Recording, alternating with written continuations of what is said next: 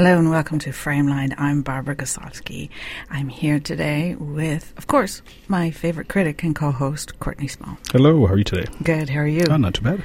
We're going to talk about the 13th, can you believe it? The 13th edition of the Canadian Film Fest, and it was going to be taking place next week, starting next week, Tuesday, in fact.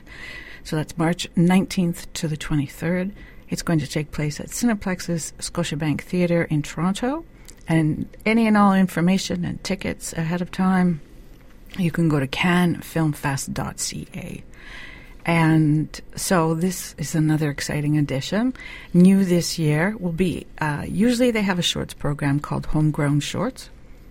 This year, they're introducing a second one. So that speaks to the power of the short film, the popularity, and the quality. There's so many, right?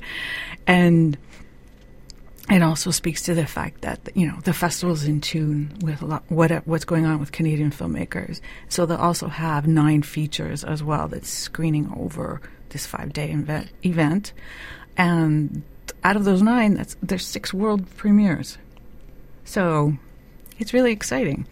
And so Courtney and I, we saw a few of these films, and we're going to tell you about some highlights. So we're going to start off with a quirky little film. Always a good place to start. It's called The Dancing Dogs of Dombrova. And it's happening on March 21st. So that's next Thursday. So you've got fair warning. Get some tickets. There should be tickets still available.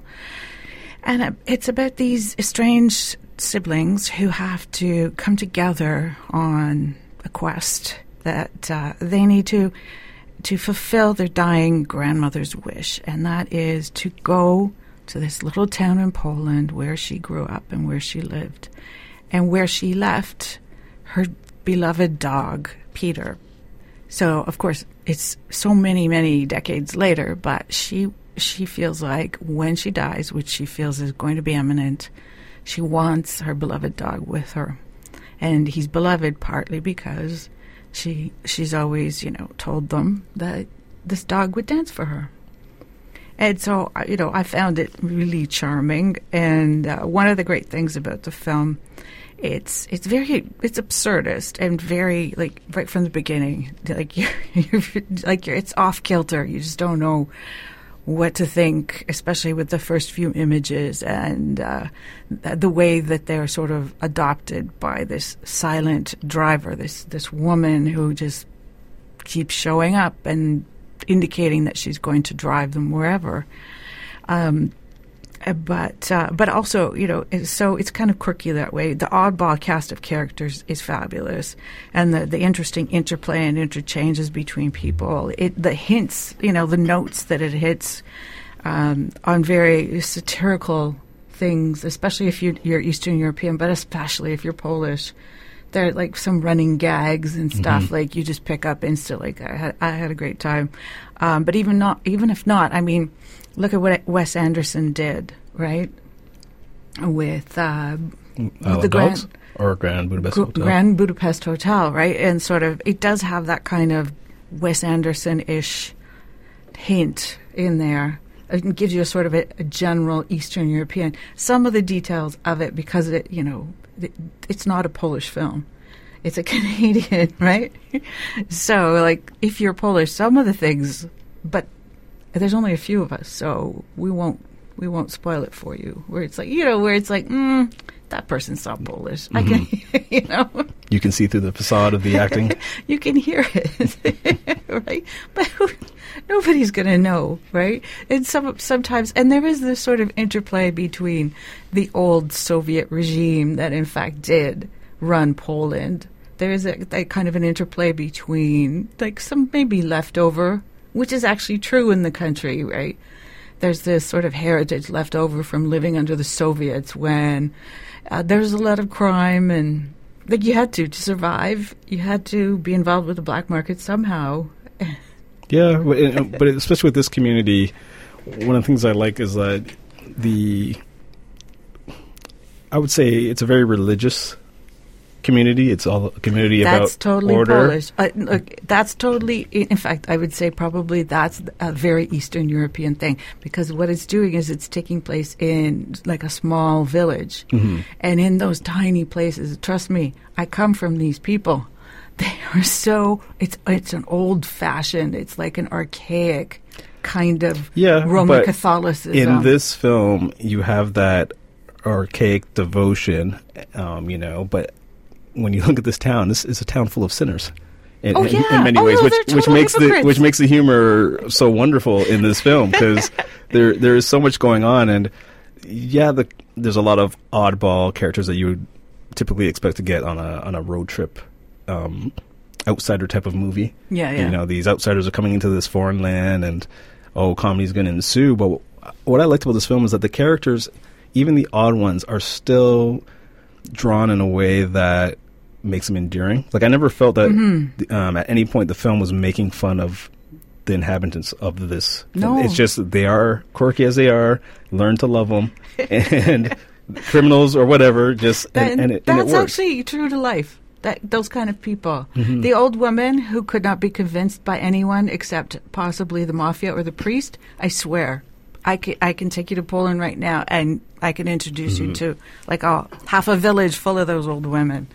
And so what I especially liked was that the film does not close itself off to some of the sadder realities of what happened during the war, and what happened with the Jewish community. There's a lot of honest emotion in this film, and even though it's a comedy, it uses the humor to touch on some really interesting aspects about history, legacy, the importance of sharing your experiences with family, even if it's a horrific experience, like how it's important for each generation to know what the other generation went through, which kind of puts your own particular struggles in perspective. Mm-hmm. And I thought that was really well done, the way how they balance these two siblings that are going through their own issues that they, in their minds, are the biggest and most important thing. And then they slowly start to see what life was like for the grandmother. And the grandmother, to me, felt like a third character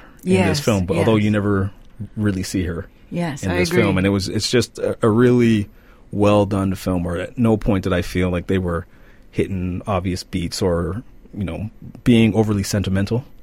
It was just I walked away with a smile on my face. I was like, I want to see that film again. I would sit down and watch that movie again. Yeah, absolutely. Yeah, and what you were saying about balance, I completely agree. That's one thing I really appreciated as I was watching it, because it's not easy to balance funny and sad. Nope. But the way that the director Zach Birnbaum does this is expert. It's just a masterful piece of cinema and storytelling, and also honoring these crazy characters and hitting on a few notes that, like, these running jokes. The running joke about coffee is classic. Or the lack thereof in Poland, in the countryside of Poland. There's no coffee. I also liked how the driver, even though she doesn't speak, there's a kind of toughness to her, in the sense that you get she's scary. Come on, tough. She's scary. I would say tough, because she at first you get the sense that you've got to do what she says, even though she doesn't speak. So if she's pointing for you to get in the car, you get in the car. But at the same time, you still trust that she will take care of you. But then the joke, one of the running gags is that, for me at least, she was always like one step away from putting them in serious harm. Like the car and like what's in the car, and just her overall demeanor I felt like she would get them into more problematic situations than she would in terms of, instead of helping them out. But there's a nice twist about that. There's a bunch of nice twists at the end. All the characters worked for me. It was and the story, like, it wraps up nicely. There's some great twists, like I was saying, to keep things upended, like upending things, but not in a catastrophic way. Just like keep it upended enough to make this journey more interesting, even more interesting than it already is. Like, from the very first shot, you'll be fascinated. And so looks like we're both highly recommending The Dancing Dogs of Dąbrowa, which is playing next week, March 21st. So that's at Canadian Film Fest. Don't miss that one. Now, we saw another film, which is kind of interesting in the way the couple dynamic, even though it's brother and sister, in Dąbrowa, you have like a balance. She's a bit more, the sister is more fancy-free. The brother's a bit more... Straight-edged. Straight-edged. That's a nice word for it. Uptight. Well, there's Pond Life is about two couples who are having an evening together and features two secrets and too much booze. And all sorts of, these secrets. And how it's coming out, and it starts off with this one couple being ready for the other couple, getting ready for the other couple to come over, and the woman is, the man is very uptight, and the woman is very, like a little more able to take things in stride, right? Even though she has her own neuroses. Yeah, they're both a very nervous couple. Yeah. And then the other couple shows up, and it's her sister and her partner. The other couple shows up, and then this interplay of stuff starts happening between the four of them. I have to say, I did think of the old play, Edward Albee's "Who's Afraid of Virginia Woolf," which was turned into a film, yes, right? Yeah. Where it's like, this is a recipe for who knows what, and it all starts to unravel. But this film is more reliant on these secrets and their sort of sinister edge.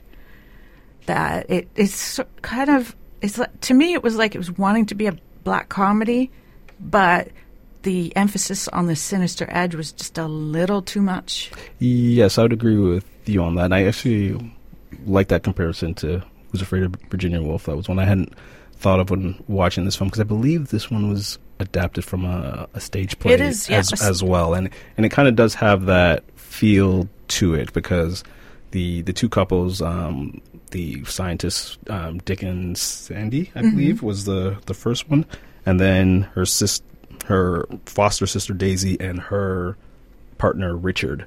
The way how they all interact and pair off kind of feels like it does feel like a play, almost like a Neil LaBute kind of dark comedy. But I agree with you. Virginia Woolf, everything, the way things fall apart, and as things unravel, the way that social mores, the way that behaviors, there's a certain rhythm. Yeah, and it just, that one unravels, right? And but this one has these mysterious secrets, right? Yeah, and I feel the secrets would have worked better if we, I think, got a little more substance with the characters, or a little more of the characters' essence. That's what, because I find like it kind of hits the ground running, where once they introduce Daisy and Richard, it gets like really dark pretty fast. So the crude couple, the boozy couple, and at first it's kind of amusing, but then once the secret starts to come into play, I find that the film doesn't quite know how to balance it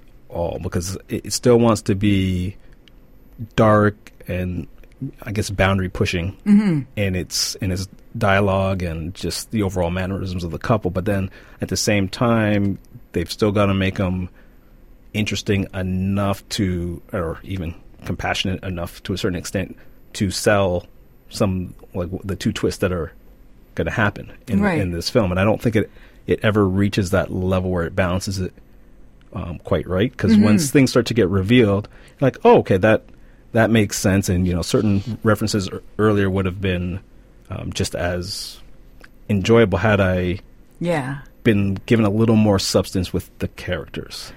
Yes, very I think good things point. Certain things come a little too late, and by the time they come, it's like, oh, I don't really feel that same connection with the characters. Yeah, so it's not quite right in the way it unravels, right? Yeah. Okay, so that's Pond Life. It is a black comedy, so if you like black comedies, you might like this one. And Pond Life is playing on next Friday, the 22nd. And you saw something that I did not see. Yes, I saw a film, a thriller called Nowhere, and it's a really interesting film about this mother, I believe her name is Claire, and her daughter Sarah. They moved from Chicago to this small town of, I think it's Mattawa, and Claire is going to become the new vice principal at the school, and her daughter, I guess the first or second day there, ends up getting on the basketball team. And she was, I guess, a big basketball star back in Chicago, so she's happy to be part of the team. And, she goes out for like a girls' night out with the team, kind of a bonding thing, but never shows up home the next morning. So a lot of the film is about what happened to Sarah. Mm-hmm. And, of course, the mother, as any parent would be, is frantic, is calling around, does all the things a parent should do, calls friends, teachers, talks to the girls from the school, and eventually she has to go to the police. And from there, you see a different reaction, because for her, it's important. Her daughter's missing. But the rest of the town, everyone's kind of, these are kids, and everyone seems more concerned of, well, what will this incident do in terms of bringing negative attention to the team? And everyone's more concerned about protecting the team, because I guess in this small community, the girls' basketball team is like the one way that a lot of those girls can get out of the community and onto better things, go on to like college, what have you. Right. So that's like the premise of this mystery. And you start to see certain individuals who may or may not have Claire's best interests in mind.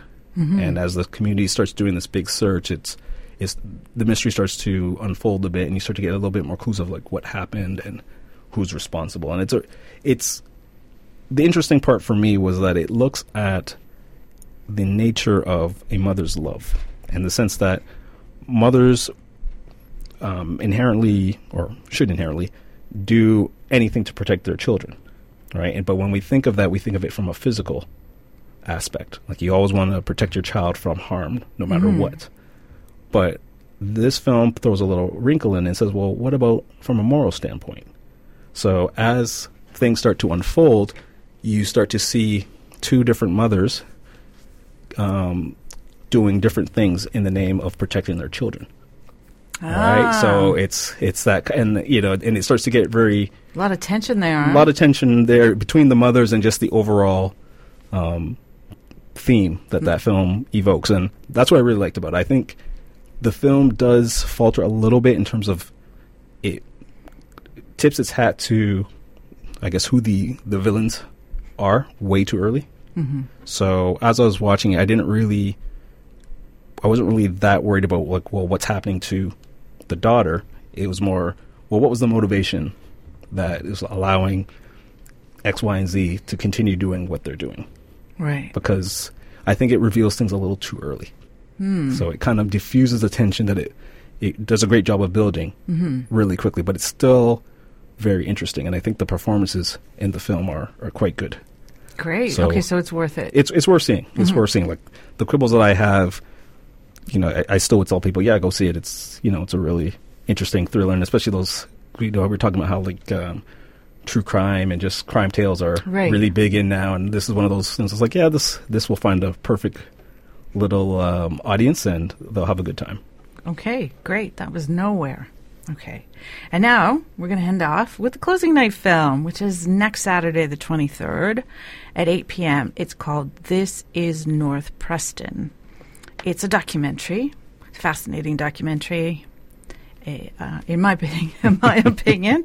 The director is Jaron Heyman, and this is only his second feature doc, and I think he's done like a really great job of balancing all these things that I'm about to tell you in the description.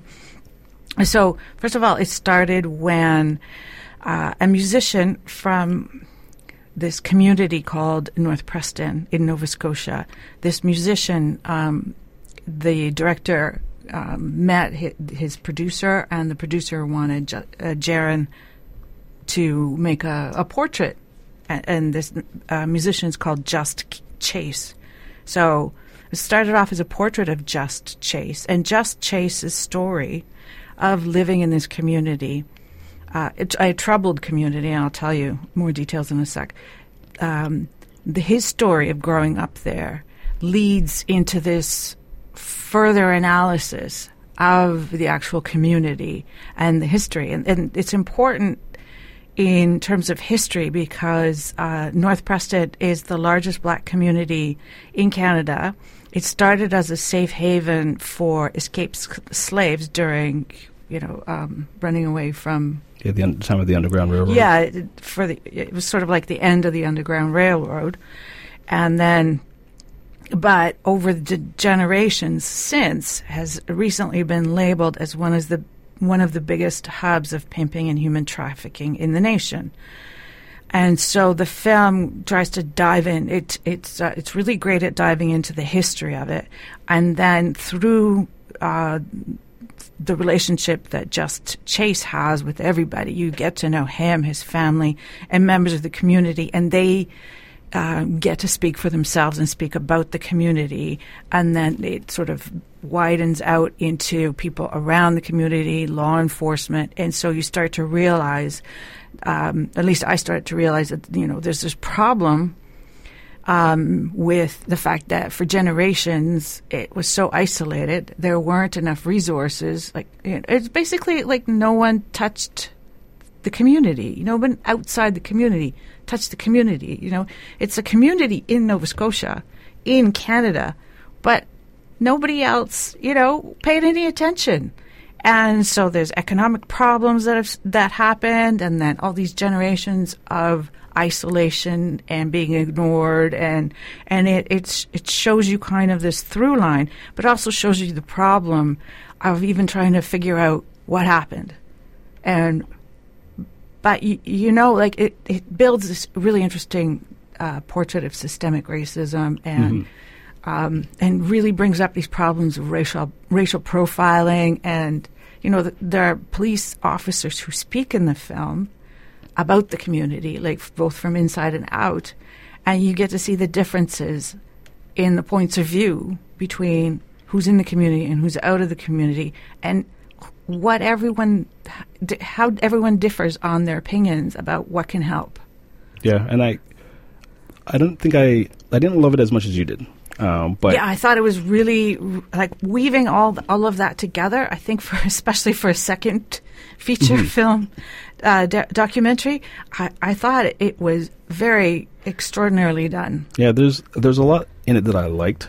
I felt that there was times where the film almost tries to bite off too much. Okay. So for me, the flow of the film, it doesn't always connect the various themes. Like I felt there was a lot of start and stop for certain things. So it's like, okay, this particular part we're talking specifically about racial profiling, and it's really interesting. And they have one of the cops say, well, to assume that carding no longer happens would be, would be false. And it's like, oh, so you just openly admit that you guys are still doing that. And yeah, and he's making a joke about it. Yeah, and talking specifically about the longstanding racial divide that has happened in Nova Scotia, which is something I don't think we really delve that much into in Canada, especially in cinema. No, nobody talks about that. So I thought all that stuff was really riveting.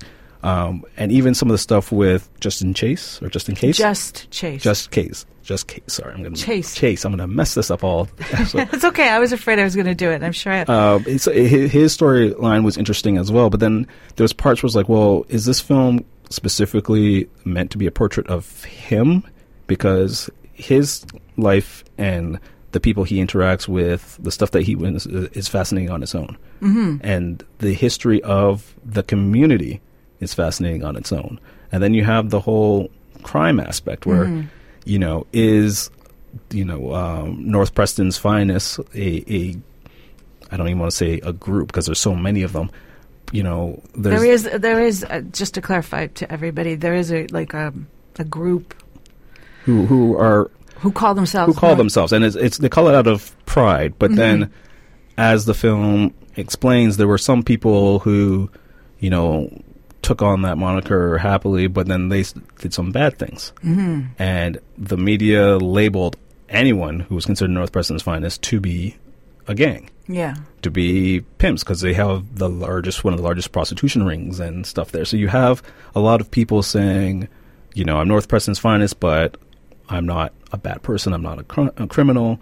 You have some people that are like, well, it's just the way of life, and we've grown up from generations of pimps, and so it was weird to differentiate between who is, I guess, falling into that quote unquote media driven narrative and who isn't, because there's times where, like, even when the film opens up, where the musician Justin would say, we're not all criminals, we're not all this, and then he turns around and explains, well, I grew up in this way, so I had to be a criminal. And it's like, okay, I understand you lived a life, you got out, but there's a lot of people that are still there that I couldn't quite tell which side they ended on. And I think part of the problem was they say not everyone in North Preston is bad. There's people who are getting their education, they're moving on, they're doing good things, but we never see them in the film. We only hear of them. And I wish that the film had been a little more balanced in that way. I totally understand what you're saying. So it's an interesting portrait of the community, and there's a lot of really interesting and fascinating aspects to the film. Like, I learned a lot, which is a good thing from a documentary. Yes. I just felt like it didn't flow cohesively enough for me. You know what I would have liked. Sorry to interrupt. No, go ahead. What you described was, I was fully aware of all of that, but to me, it felt like that's part of the problem. That the media builds, an impression of this community, which, let's face it, the media and a lot of white people are just, like, they build a bad impression of any black community. Like, if you have, like, a few blocks in a city where it's predominantly black people, so what he's describing, or what he's trying to show you in North Preston, could be have a more universal application of, or if you have, like, an Arab community or any, that people build an impression, and it's the outsiders that build it. It's the media. It's the white people. It's it's like, oh, if you go there, it's like this, or that don't do that. I mean, I used to live near Regent Park, and people were like, don't walk through Regent Park. Well, don't walk through Regent Park at 2:00 in the morning. But you could say that anywhere. Exactly. In the city, yeah. Right? Like, you can walk through Regent Park at 12 p.m. Nobody's going to, like, that's what I mean. Like, there's the media and everybody, like, they build up these sensationalist, racist, awful portraits. And that's the confusion, is the film is trying to talk to the people inside, and there are good and bad people everywhere, right? In every community. So they're trying to get the people from the inside to finally express themselves, to have a forum to speak.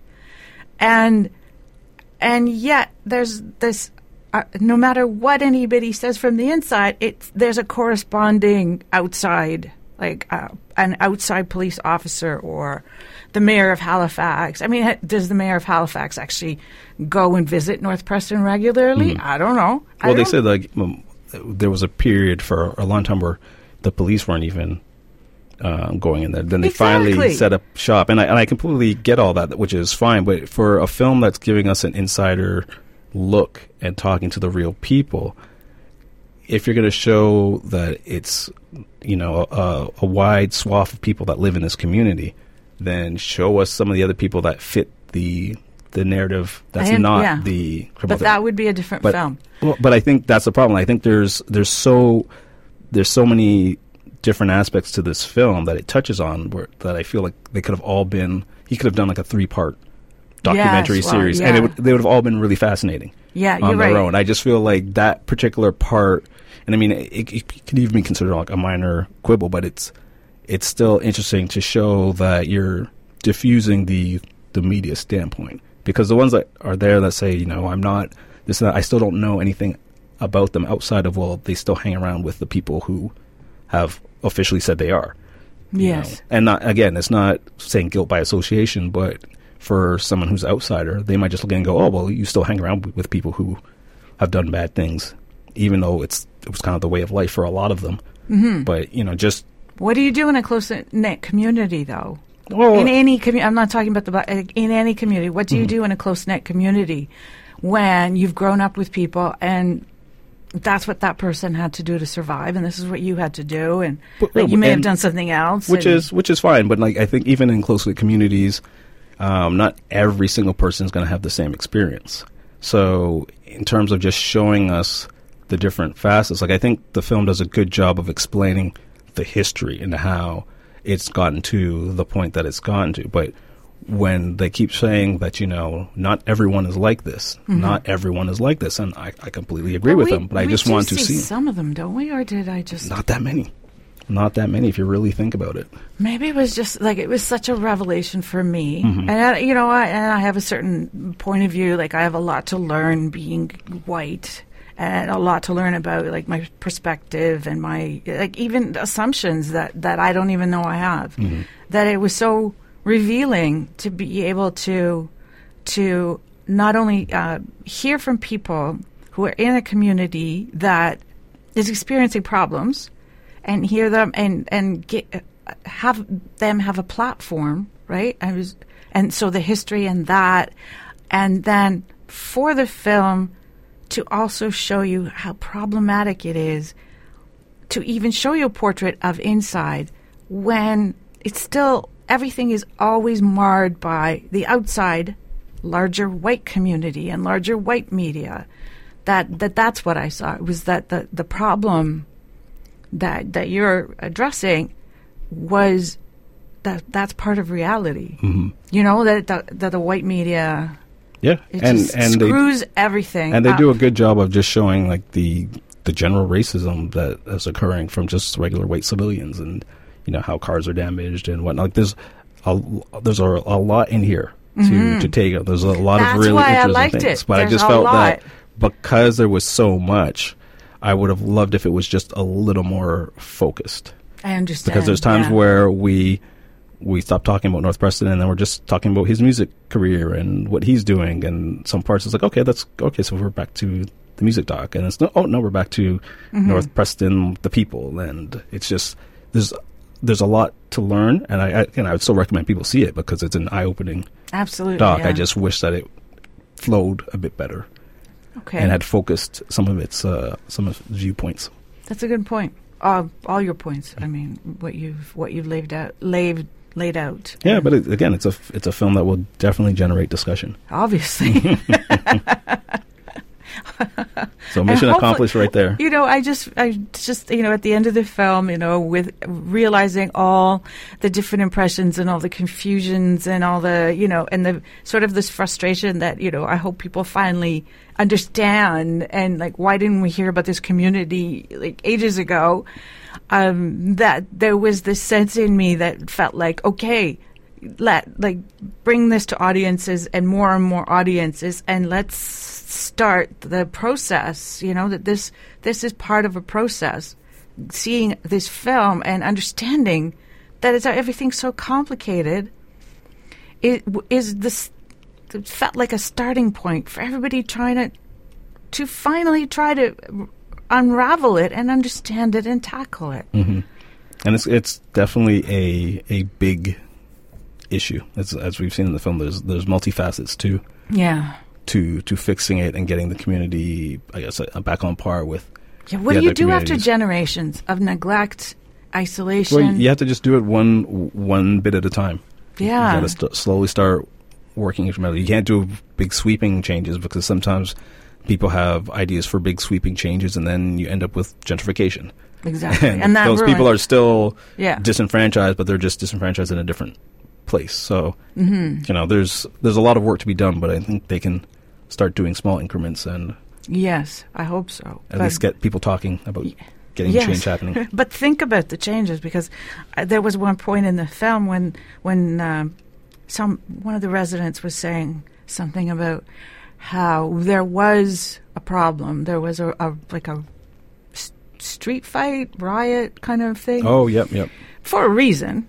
And then after that, there's more police involvement in the community, and especially now with everybody just thinking that they could throw money to the police to fix, the gun problem in Toronto. And it's like, no. Yeah, the law and order populism politician movement that we're seeing all over now. Yeah, and so this person was explaining that that situation, if people hadn't called the cops, the white people hadn't called the cops, it would have been resolved differently and more peacefully. But because of now the increased presence of the police, because if you leave a community alone and the police ignore them, certain things, as we see in the film, happen. And then suddenly you introduce the cops, you can't, that's not a solution, not suddenly like that. Mm-hmm. So anyway, that's yet another point. No, it's good that films like this can generate discussion, and I think that's the most important thing. Why I got selected, because you're going to learn a lot, and you will definitely come out with a lot of views and a lot of thoughts on it. Yeah, and it's important to know that this is happening in Canada. Mm-hmm. I think Canadians get a little complacent and say, "Well, we're better than the States," and it's like, are we? Yep. Okay, so that film is this is North Preston. It's the closing night film of the Canadian Film Fest, which happens next week. It starts on March 19th, the Tuesday, and it goes until the weekend on the 23rd. And it's all at Scotiabank Theatre. And if you want info or tickets or something ahead of time, go to canfilmfest.ca. All right. Well, we've done a lot of talking today. It's good. Good discussion, good films. Yep, lots of good films. So don't miss this. Canadian Film Fest is always a big highlight of the year. All right, thanks for listening, everybody, and we'll catch you next time.